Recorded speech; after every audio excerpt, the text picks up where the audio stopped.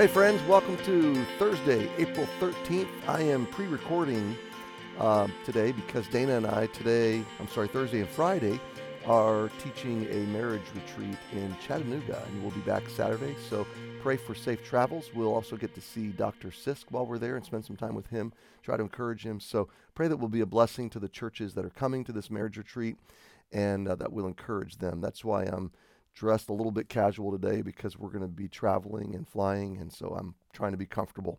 So anyway, very quickly, we're in Psalm 76. I'll be brief today, and we come towards the end of the psalm. The psalmist is celebrating God's victory over angry people, and God bringing judgment to Sennacherib's army of the Assyrians, who were defeated outside of Jerusalem, 185,000 of them. So verse 10, we pick up from yesterday. We saw verse 9 in the gospel, when God arose to judgment to save the meek of the earth, all the meek of the earth, Selah. That little word Selah means rest. It's a musical term, but it's like catch your breath and think about what we just talked about. The music's going to transition, and then the song picks up. So verse 10 says, surely the wrath of man shall praise thee.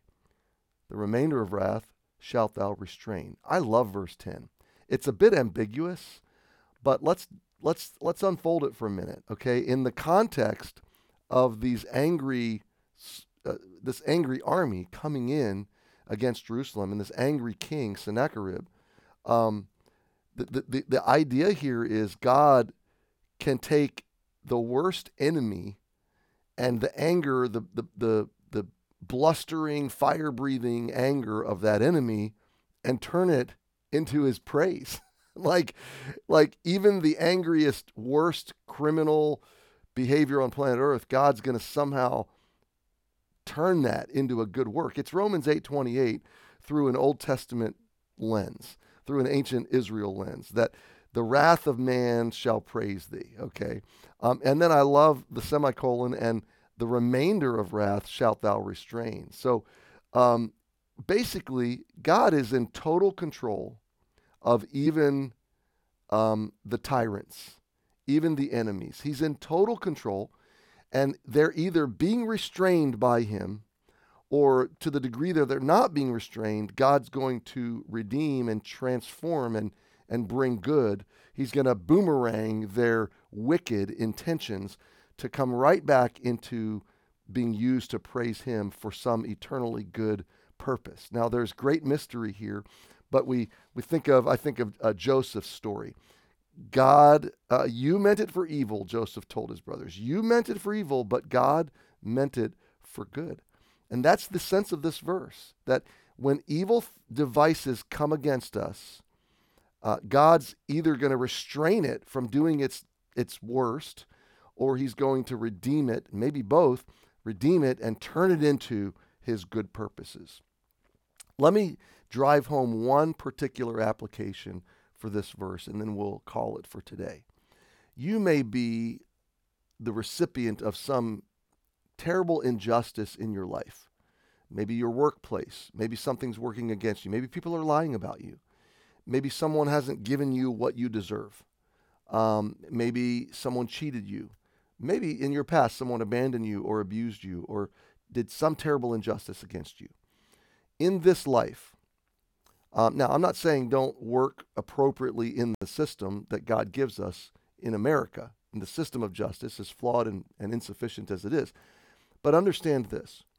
If you do have some criminal recourse, some civil recourse, even then, even if you win, the wound will likely still be there. The memory will still be there. The injustice may actually grow on some level. You may not find the healing you're looking for. You may not experience the resolution you thought would happen. The void of your soul may not be filled. You may carry that injustice for a long time, or maybe for the duration of your life. But you can rest in this hope and certainty. God is a God of perfect, righteous justice. And if he is your Savior, first of all, your healing comes from him, not from the courts, not from some person experiencing vengeance, not from some temporary outcomes. Your healing, your fullness, your wholeness really comes vertically from Jesus And I'm not trying to minimize the injustice you may have experienced. I'm saying God is bigger. And who he defines you as, your identity in him, is bigger than that event or those events or those situations. He can bless you in far more exponential ways than any kind of temporary civil or societal kind of justice. He can elevate you well beyond the injustice that you've experienced. So go vertical for your deepest healing and your truest sense of justice, and then go eternal. Go vertical and go eternal. Listen, this life may not give you the justice that you hoped for, but God will. He will right the wrongs. He will right the record. He is a God of judgment. So put your hope in him, be his child, sit at his table, feast from his grace and mercy every day, move forward in your life. Don't be defined by what somebody else decided to do. Don't be defined by circumstances. Be defined by your Heavenly Father. Take your identity vertical. Take your blessing source and stream vertical. Look forward. Let God take you forward. Trust him to turn what happened to you into something good, and he will.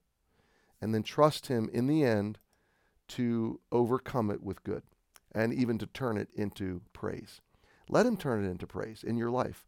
And you will experience God's ability to work grace and mercy out of even the most tragic forms of injustice.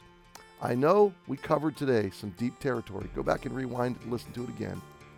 But it is so, so essential to you living the life that God wants to give you.